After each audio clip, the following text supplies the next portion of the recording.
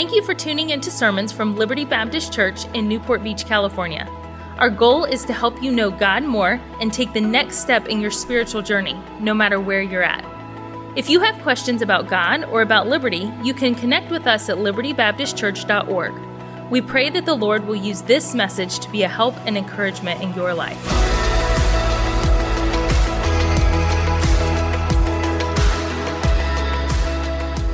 It was September of 1996.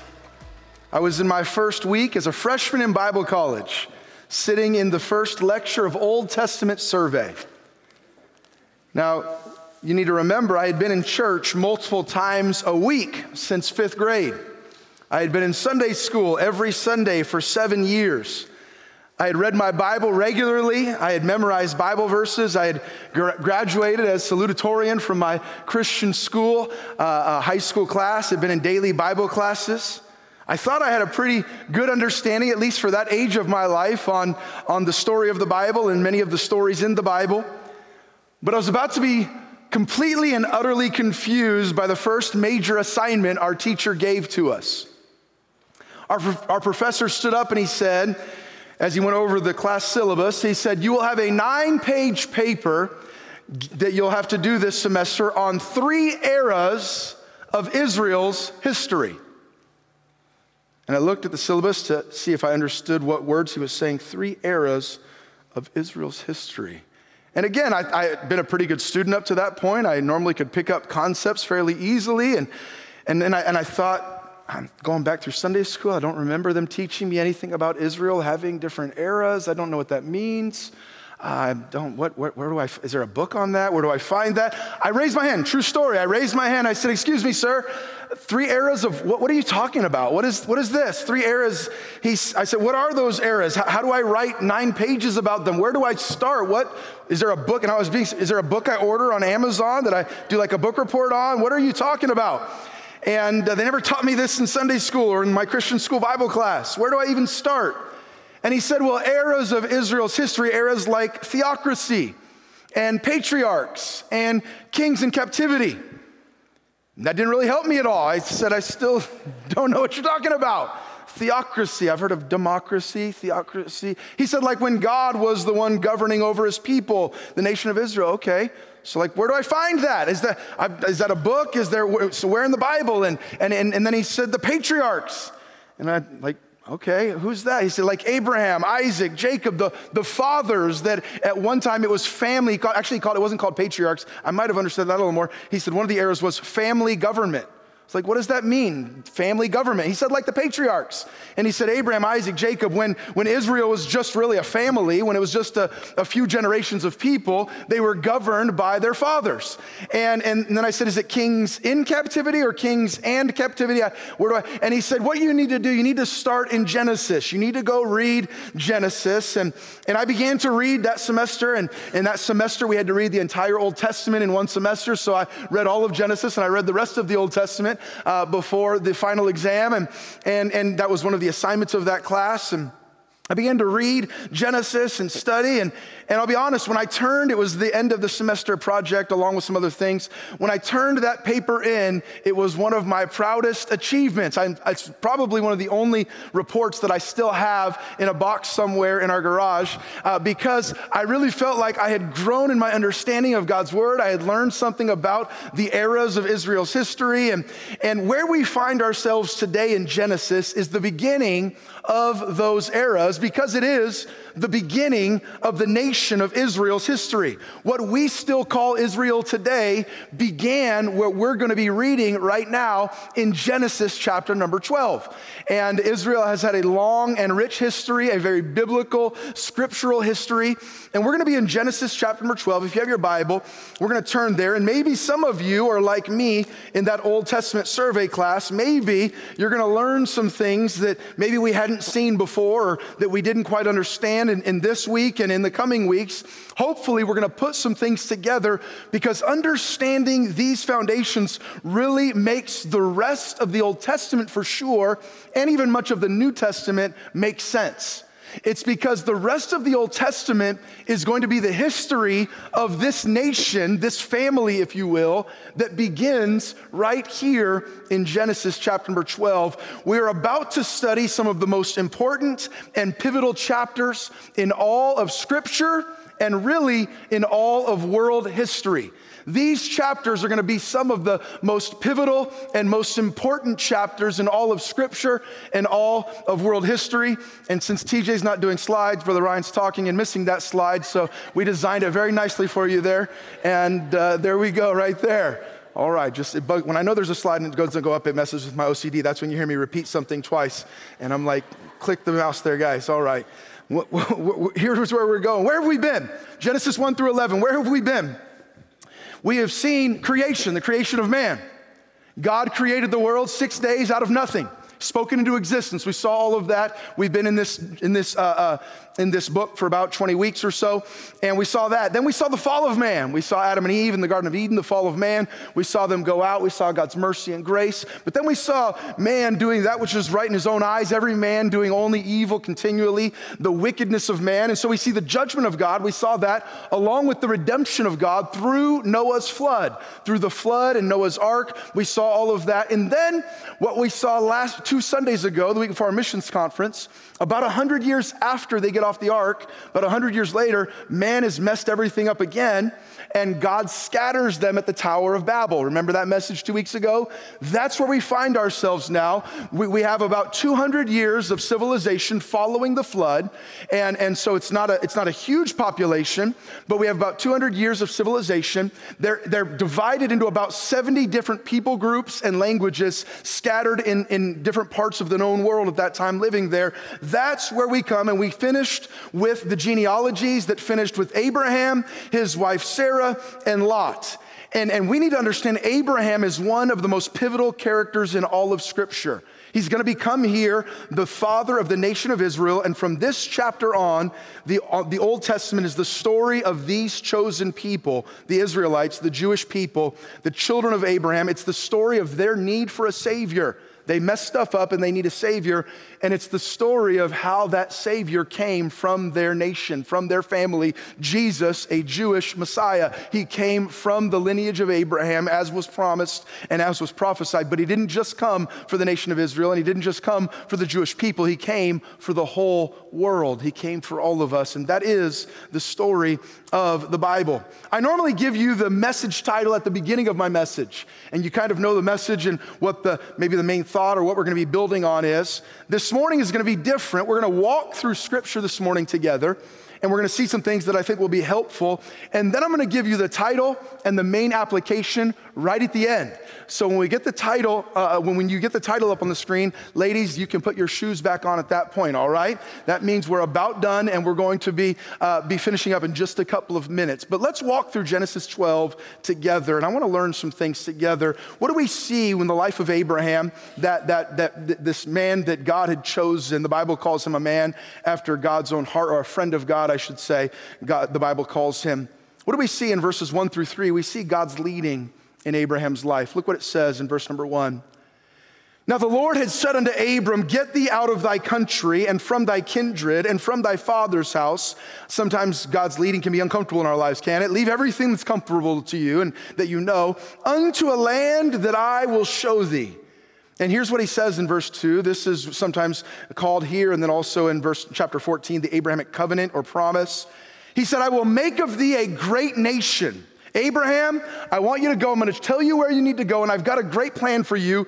I'm going to make of you a great nation, and I will bless thee and make thy name great, and thou shalt be a blessing. Verse 3, and I will bless them that bless thee, and curse him that curseth thee, and in thee shall all families of the earth be blessed. That is a prophecy of Christ. He said, in you, Abraham, in your lineage, in your family tree, all of the nations of the earth are going to be blessed. The Savior, Messiah, is going to come from you. And he says there's going to be a special blessing upon the nation of Israel. At that time, it's not called Israel. The name Israel doesn't come for 4 more generations. That comes when Jacob's name is turned to Israel. You have Abraham's son, Isaac, Isaac's son, Jacob. Jacob's name gets turned to Israel. He has 12 children. Then you have the 12 tribes of Israel. We're going to get to all of that in the coming weeks in our study. So what does God say here to Abram? I have a plan for you and your family, and it's bigger than you could ever imagine. And I just want to stop and say here, this is not my message, but God's word is very clear that God has always had a very special blessing upon the Jewish people. That's not always a popular message in certain generations and in certain cultures, but it's a truth of Scripture. He made a promise here, and you can follow that promise and see it fulfilled for thousands of years. There is a special blessing upon the people of Israel, the Jewish people, and it really defies logic, the amazing things that have come from that tiny nation and the providential protection they have received through the centuries. There really is no explanation for their continued existence today other than the providential protection and mighty hand of God. I was just in Israel about 3 weeks ago with a group from our church on a Holy Land tour, and I was talking to our tour guide who had served in the Israeli Defense Forces and was somewhat a general or something. I forget the exact title, but he was a commander of men, a leader of men. And I talked to him and I said, how do you explain Israel's protection with everyone around them basically hating them and wanting to annihilate them? He said, there is no human explanation. There's no reason we should be here, but there is a biblical explanation. He said, I'm going to bless you, and I'm going to do that. It's interesting what has come from the Jewish people. Did you know that as of 2020, Jewish people made up less than 1/5 of 1% of the population of the earth? And yet more than 20% of the Nobel Prizes have been awarded to people of Jewish descent. And we could keep going there, but God said, I will bless you. And then he also said there's a blessing on those nations, on those people that are friends to Israel.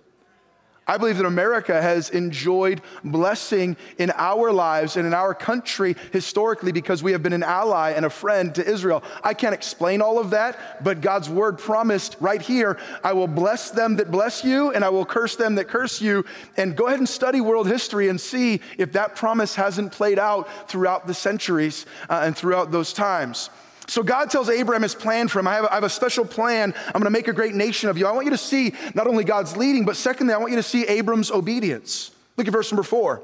So here it is, great statement. So Abram departed as what, church? As the what? Lord had spoken unto him. You know a great plan for your life is to live your life as the Lord has spoken to you. You say, what does that mean? I listen for certain voices, or I need to sit in my house and wait for, how does the Lord speak to us today? He speaks to us through his word. A great plan for you is to live your life as the Lord has spoken to you. What does the Bible say how you ought to operate, how you ought to run your business, how you ought to lead your family, how you ought to interact with your friends, how you ought to date, what types of things you should do within your marriage and outside of your marriage? Follow God's plan. Abram departed. He left everything that he knew as the Lord had spoken unto him. He obeyed. And Lot, Abraham's nephew, went with him. And Abram was 75 years old when he departed out of Haran. And Abram took Sarai, his wife, and Lot, his brother's son, and all their substance that they had gathered and the souls that they had gotten in Haran. And they went forth to go into the land of Canaan, and into the land of Canaan they came, and Abram passed through the land unto the place of Sichem, unto the place of Morah, and the Canaanite was then in the land. What we see here, when God speaks, we should obey. Don't question, don't doubt. When God speaks, we should obey. And God speaks to Abram and he obeys. He departs right away. He obeys. We get messed up when we do what we want, not what God says. The farther a person, a family, or a nation gets from God's plan and God's principles and God's word, the more trouble and tribulation we will find ourselves in. Then we see next in verse number 7, we see God's promise. So we see God's leading, Abram's obedience. We see God's promise. Would you read verse number 7 aloud with me? Ready? Begin. And the Lord appeared unto Abram and said, unto thy seed will I give this land. And there builded he an altar unto the Lord who appeared unto him. I have those two little words circled in my Bible, this land. And it's interesting, this land that God promised thousands of years ago to the Jewish people has been the whole issue with Israel and her enemies for thousands of years. You ever stop to think about why so many people have fought so hard for one little strip of land along the Mediterranean Sea? One little tiny piece of land, not very big, one little tiny piece of land, and yet that tiny little strip of land has been ground zero for countless battles, for wars, for coups, just this little tiny strip of land. This is the land of Canaan. This is the land that in Genesis 12, before there ever was in Israel, God promises to Abram. He gives him promises in verses 1, 2, and 3. He said, a land I will show thee, I will make of thee a great nation, I will bless thee, I will bless them that bless thee. And then verse number 7, I will give you this land. It's been the whole issue in the Middle East for thousands of years. And by the way, it's still hotly contested today. This land is hotly contested today. There are bombs that drop on a regular basis on this land between the Arabs and the Israelis. Why? The Palestinians, the Gaza Strip, all of those areas, that all comes from this. God promised this land to the Israeli people. And since that promise, it has been fighting and war and conflict and contention over this little piece of land.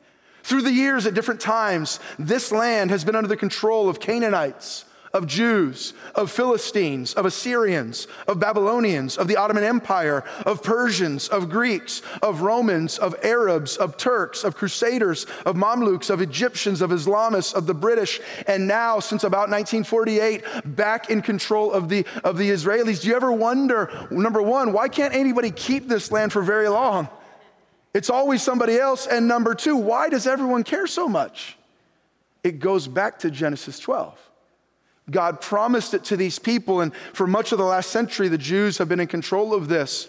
That's why it was such a big deal in 2020 when President Trump, he moved the American embassy to Jerusalem and acknowledged that Jerusalem was the capital of Israel. What was that? It was a statement of support of the Israeli people, but it was also an acknowledgement that this land was promised to these people by God. Now, there are many people that don't like what I'm saying today, and I'm not seeking to be political, I'm seeking to be biblical. There are many people that would disagree with this, but you don't understand geopolitics and you don't understand. No, but I do understand Genesis 12. And God said, I will promise this land to these people. So we see God's promise, and what was Abram's response? Verses 8 and 9, we see Abram's worship. And he removed from thence into a mountain on the east of Bethel and pitched his tent, having Bethel on the west and Hai on the east. And there he built an altar unto the Lord and called upon the name of the Lord. And Abram journeyed, going on still toward the south. By the way, a great response to God's promises and to God's gifts in your life is worship. Got to give it back to you. I praise you. I don't take the glory for myself. I don't take the credit for myself. It's not what I've done. It's what you've done in my life. It's not about me. It's about you. God, thank you. I worship you. What Abram, so God makes some promises. I'm going to make you a great nation. I'm going to give you this land. And what does Abram do? He gets alone and he sets up an altar and he stacks some stones there, and there he brings honor and glory to God. He thanks God for God's good gifts in his life. And then look at verse number 10, and this will end up being our text verse. Would you look at the first 8 words of verse number 10? And there was a famine in the land. Would you read those 8 words aloud with me? Ready? Begin. And there was a famine in the land. One more time, a little louder. And there was a famine. This whole story pivots on that little phrase. Number 5, we see here God's testing. So we see God's leading and Abram's obedience. We see God's promise and Abram's worship. We see God's testing. In this place of blessing, this place of worship, this place that God had promised, this place that God had led Abram to, he was right in the middle of God's will. He was doing what he was supposed to be doing. He had just finished worshiping, and what came into his life? A famine. May I stop and say that just because you're facing a struggle or a trial or a challenge or a difficulty, it doesn't mean you're in the wrong place.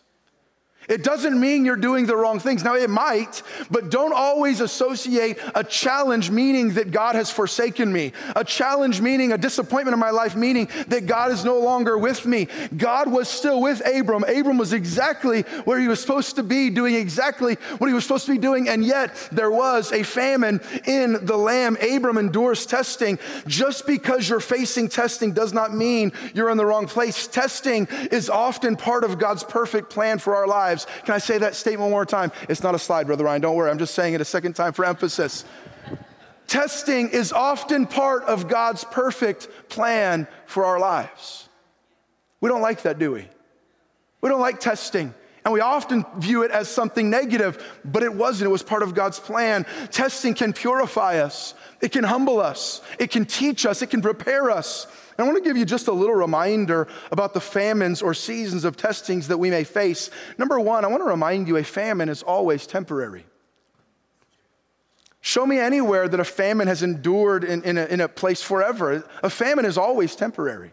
It's always a season. And a good reminder in your life, testing and trials and struggles, they're always temporary. This too shall pass. It's a season. Now, when we're in the middle of it, we think this will never go. Have you been through any testing in your life that seemed like the end of the world, and now you're out on the other side and you say, I can see how God used that in my life. Okay, God brought me through and God showed himself strong. But when you're in the middle of it, this is the end of the world. A famine is always temporary. And I want to remind you, number two, a famine is always under God's control. Who controls the rain? Who brings the fruit? Who blesses the land? God hasn't forgotten you because you're in a time of famine. God hasn't forgotten you. He knows where you're at because you're in a time of testing or struggle or discouragement, or this season of your life, it feels like, man, there's no fruit growing. There's nothing happening. A famine is always temporary and it's always under God's control. God controls, the Bible teaches us, the weather patterns and the rain and fruitfulness and all of those things. I want you to see, number 6, Abram's response to testing. So we see God's testing. I want you to see Abram's response to testing. Look at the second half of verse number 10. So there was a famine in the land. Would you read the rest of the verse, starting with, and Abram with me aloud? Ready? Begin.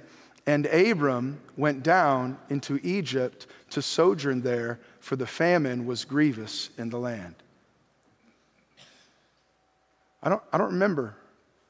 Do you remember anything in verses 1 through 3 or 1 through 6? Do you remember anything about, I'm going to take you into a land that I've prepared for you, and I promise it to you, and when stuff goes bad, run to Egypt? Did you see anywhere in there where God told Abram, if stuff gets a little tough, go to Egypt? I don't remember that. By the way, what is Egypt? All through Scripture, you'll find in the Old Testament, Egypt is often a picture of the world. It's a picture of unbelievers. It's a picture of the world system. It's a picture of those that are against God. Now, God did some amazing things in Egypt. It's a reminder that there's no government, there's no culture that can hold back the power of the gospel, that can hold back the power of our God. Don't get all worried about whatever's happening in governments. God he can handle all of that stuff. But Abram wasn't supposed to go to Egypt. There was a famine in the land, and so what did Abram do? When testing came in his life, he had two choices. And by the way, the same thing is true in our lives. When testing comes in our life, we have two choices. He had two choices. He could choose either faith in God's plan or faith in his plan. And you and I do the same thing. We can choose faith in God's plan or faith in our plan. And Abram said, you know what, God, I know you promised this. I know you led me here. I know I just worshiped you, but I wasn't counting on a famine. Following you wasn't supposed to include a famine. I've got to figure this out. I've got to make this work. I can't just stay and wait on you and see how you're going to work it out. I've got to figure it out instead of trusting that you have it all figured out. And by the way, when you and I are facing a testing, we have one of those two options. We can try to figure it out, or we can trust that God already has it all figured out. Abram chose to doubt God's promises, to doubt God's plan, to go with what made sense to him, which is always dangerous. And by the way, this won't be the last time that God makes a promise to Abram that seems impossible, and he takes matters into his own hands because there's a famine in his wife's body. There's no way she could have a child, so I've got to figure out God's plan for myself. By the way, that next lapse in faith is going to cause great worldwide struggle for centuries. The Israeli-Arab conflict comes from Abram's lapse in faith. Would to God he would have learned his lesson here. He goes and once we start down the path of trusting ourselves rather than trusting God because things aren't going as we would like, we start to make really bad decisions. Would you look at verse number 11? And it came to pass when he was come near to enter into Egypt, that he said unto Sarai his wife, Behold, now I know that thou art a fair woman to look upon. Therefore it shall come to pass when the Egyptians shall see thee, that they shall say, This is his wife, and they will kill me, but they will save thee alive. So Abram looks at his wife, and to put it in modern vernacular, he basically says, You're beautiful. Man, you are, what a woman. You are one hot mama. You are something to behold. And we're going into Egypt, and you're going to be turning some heads. Now, he's 75, so she must have had a good skincare regimen or something. I don't know what was going on here, but she took good care of herself. And by the way, he wasn't wrong. This wasn't a false sense of beauty, because when he got there, everybody started talking. Have you seen that new lady in town? And so Abram looks and says, my supermodel wife, they're going to kill me. And what does he do? Because he chose not to trust God, what do we do when we start to go down our own path of figuring out ourselves? I see here in verses 11 and 12, we scheme. We begin to come up with our own plans. We try to figure it out. We manipulate things. We scheme. Look at verse number 13. So here's Abram's scheme. Say, I pray thee, thou art my sister, that it may be well with me for thy sake, and my soul shall live because of thee. Not only do we scheme, but we lie. Okay, whatever it takes to get this God has just gotten done promising him, I'm going to make a great nation of you. I'm going to give you all of this land. Abram says, thank you, God, I worship you. You're the one that I'm living for. Famine comes, and what does Abram do? We're going to go to Egypt. Oh, I didn't think this one all the way through. Okay, well, we got to lie about this, and we got to do that, and we got to scheme here. And then notice what we do. We corrupt morally. Look at verse number 14. And it came to pass that when Abram was coming to Egypt, the Egyptians beheld the woman, that she was very fair. The princes also of Pharaoh saw her and commended her before Pharaoh, and the woman was taken into Pharaoh's house, and he entreated Abram well for her sake, and he had sheep and oxen and he asses and menservants, maidservants, she asses, camels. He goes here, and what happens, exactly what Abram thought would happen, he comes to town. Now, I don't know that what Abram thought would happen was going to happen. We don't see anywhere that Pharaoh would have killed him. Abram maybe had a wrong fear there, but he was right. Everybody started talking. Pharaoh, hey, did you see Sarah? Have you heard about Sarah? Check out her Instagram. Go take a look. Go look. See what's going on. And before he knows it, Pharaoh's bringing Sarah into his house. And what's happening? Abram has corrupted morally. I would say he corrupted financially, morally. It says he entreated him well. Abram got a whole bunch of stuff, and he didn't care how he got it. He got stuff, he got servants, he got all these things. Pharaoh gave him a bunch of stuff as a dowry, if you will, as a gift for his sister, Sarah. And not only did he corrupt financially, I would suggest he corrupted sexually. That's his wife, that he is willingly giving to go have relations with another woman. All because he couldn't trust God. All because there was a trial that came. All because there was an unexpected road bump in God's will for his life. So now I've got a scheme. I got to figure this out. And I got whatever it takes, even a little white lie there. They'll never know. And then it leads, I'm going to corrupt my morals. I'm going to corrupt my finances. I'm going to corrupt financially. I'm going to corrupt sexually. Was willing to do all of those things. And then you see verses 17 through 20. And the Lord plagued Pharaoh and his house with great plagues because of Sarai, Abram's wife. And Pharaoh called Abram and said, What is this thou hast done unto me? Why didst thou not tell me that she was thy wife? By the way, if he wanted to, he could have killed him here, and he didn't. Why sayest thou she is my sister, so I might have taken her to me to wife? Isn't it interesting that the man that is not a follower of God, Pharaoh, the leader of the world, has better morals than the man of God? You were going to let me take your wife as my wife? Why would you do that? Well, why are you doing that? Why did you tell me she's my sister? Now, therefore, behold, take thy wife. Now, behold thy wife, take her and go thy way. And Pharaoh commanded his men concerning him, and they sent him away and his wife and all that he had. So here's what we see. He's in Egypt, and now his scheme didn't work. His plan didn't work. His life, his way to figure it all out didn't turn out the way he thought. He got caught in his lie, and he's leaving again. And I see number 7, and we're almost done walking through this. I see Abram's repentance. Look at verse number 1.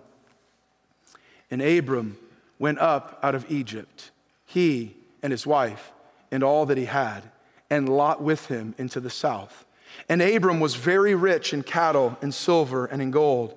And he went on his journeys from the south even to Bethel, unto the place where his tent had been at the beginning between Bethel and Hai, unto the place of the altar which he had made there at the first. And there Abram called on the name of the Lord.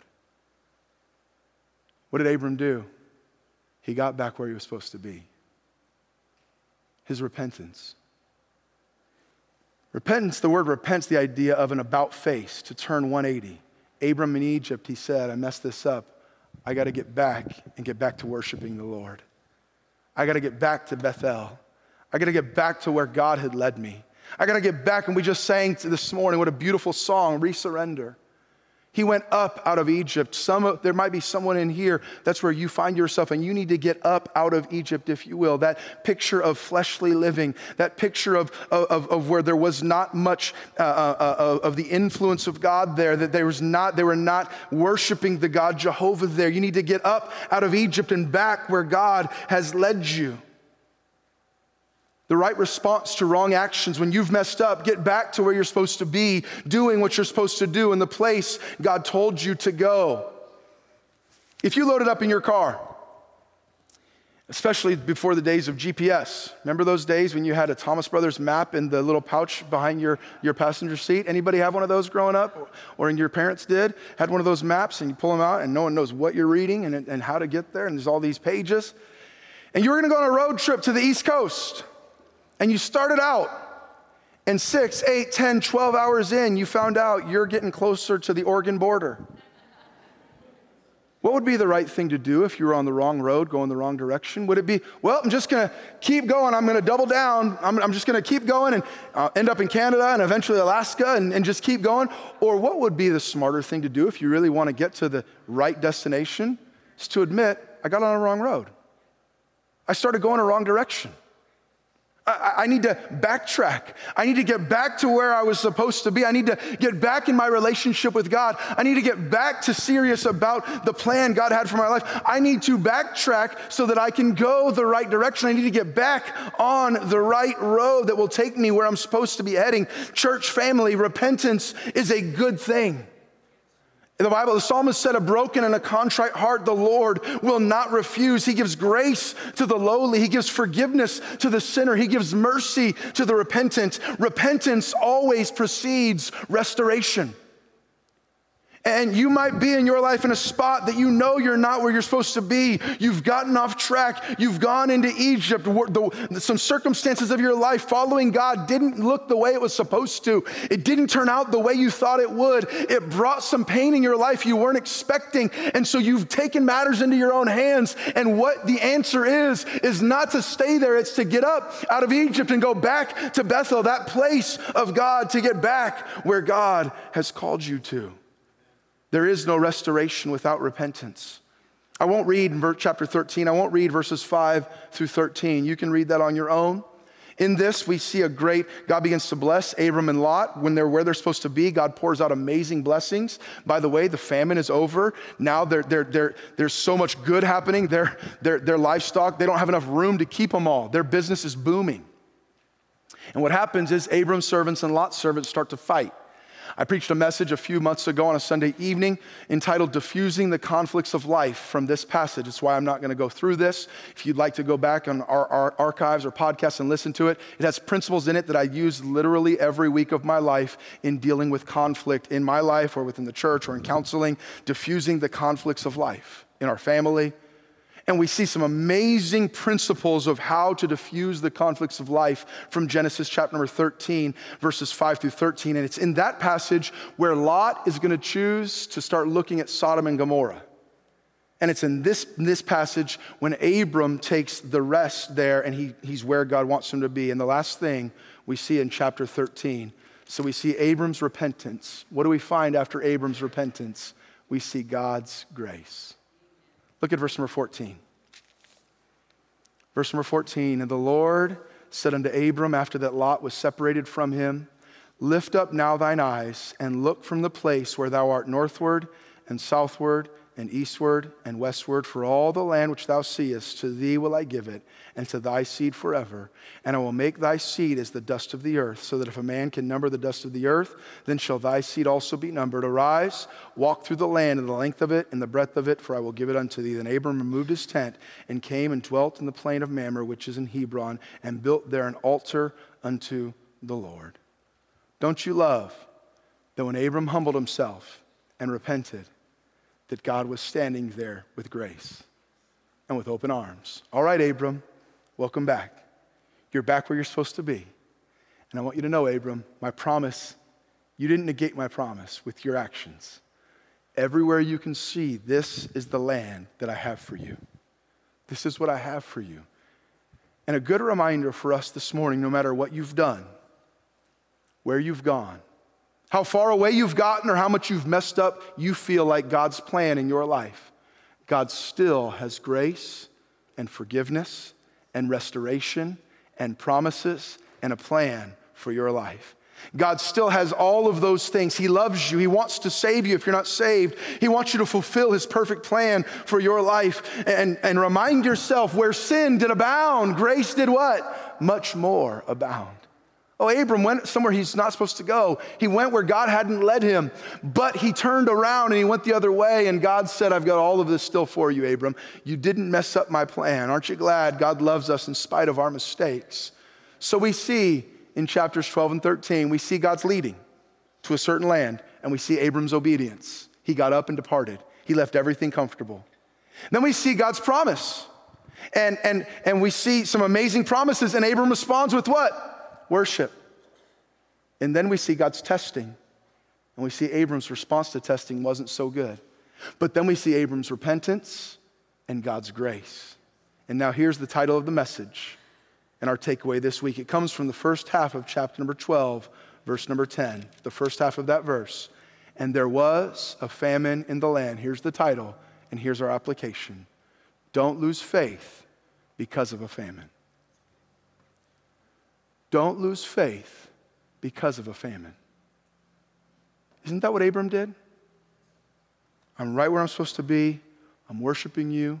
I'm trusting your word. I'm leaving what's comfortable. I'm obeying. And a temporary testing comes in. And Abram says, forget all that. I'm going somewhere else. Forget all that. I'm trying something else. Forget all that. I've got to take matters into my own hands. I've got to come up with a scheme. I've got to lie. I don't care what I have to do to corrupt my morals. I've got to survive. God let me down. May I say, church, God hadn't let Abram down, and God hasn't let you down. You might be in a season of famine. You might be in a season of testing. You might be in a season of struggle. You might be in a season of confusion and of doubt and of hurt and of pain. That doesn't mean you're in the wrong place, and don't lose faith because of a famine. If God has led you there, trust God. If his word has promised you that, trust his promises. Don't make permanent decisions because of temporary testing. Don't make permanent decisions because of temporary testing. Don't doubt God's plan because it includes some difficult events. Stay where you're supposed to be. Follow the words of God even when it's not all making sense. Don't lose faith because of a famine. Don't compromise your values for temporary gain or pleasure. Today's difficulties don't negate yesterday's promises, and today's struggles don't cancel out tomorrow's joys. Don't lose faith because of a famine. Don't leave the protection and peace found in God's leading because you don't like the way it's turning out. Don't think every day will be difficult just because today is. Don't think God has forgotten you because of unexpected trials. Don't lose faith because of a famine. Are you in a famine today? Probably not literally. I think all of us have access to food today, but figuratively. Life doesn't look like you thought it would. Circumstances are confusing and painful. It's a time of drought and famine in your life. It's not a time of deep blessing, it doesn't feel like. There's hunger where there was once satisfaction. There's fear where there was once faith. You're scared, you're anxious, you're discouraged. Church, let me challenge you. Learn from Abram. Don't lose faith because of a famine. It's a season. Stay in Canaan. Don't run to Egypt. If Abram would have learned this lesson here, he would have saved heartache and death and division for hundreds of millions of people throughout history. Instead, even after experiencing God's mercy and miraculous provision, he's going to doubt again, and Ishmael will be born, sparking the Arab-Israeli conflict that has waged for thousands of years. So learn from Abraham. Save yourself a whole lot of future heartache. Trust God in the famine. Stay in God's house in the heartache. Stay with God's people through the difficulty. Stay in God's word through the fear. Listen to the voice of God to stay when everything inside of you is screaming to run to the world. Don't lose faith because of a famine. They're always temporary, and they're always under God's control. Keep your eyes on God above you, not the famine around you. Thank you for listening to Messages from Liberty. Tune in next week for more Bible teaching or subscribe on iTunes to stay up to date with our current series.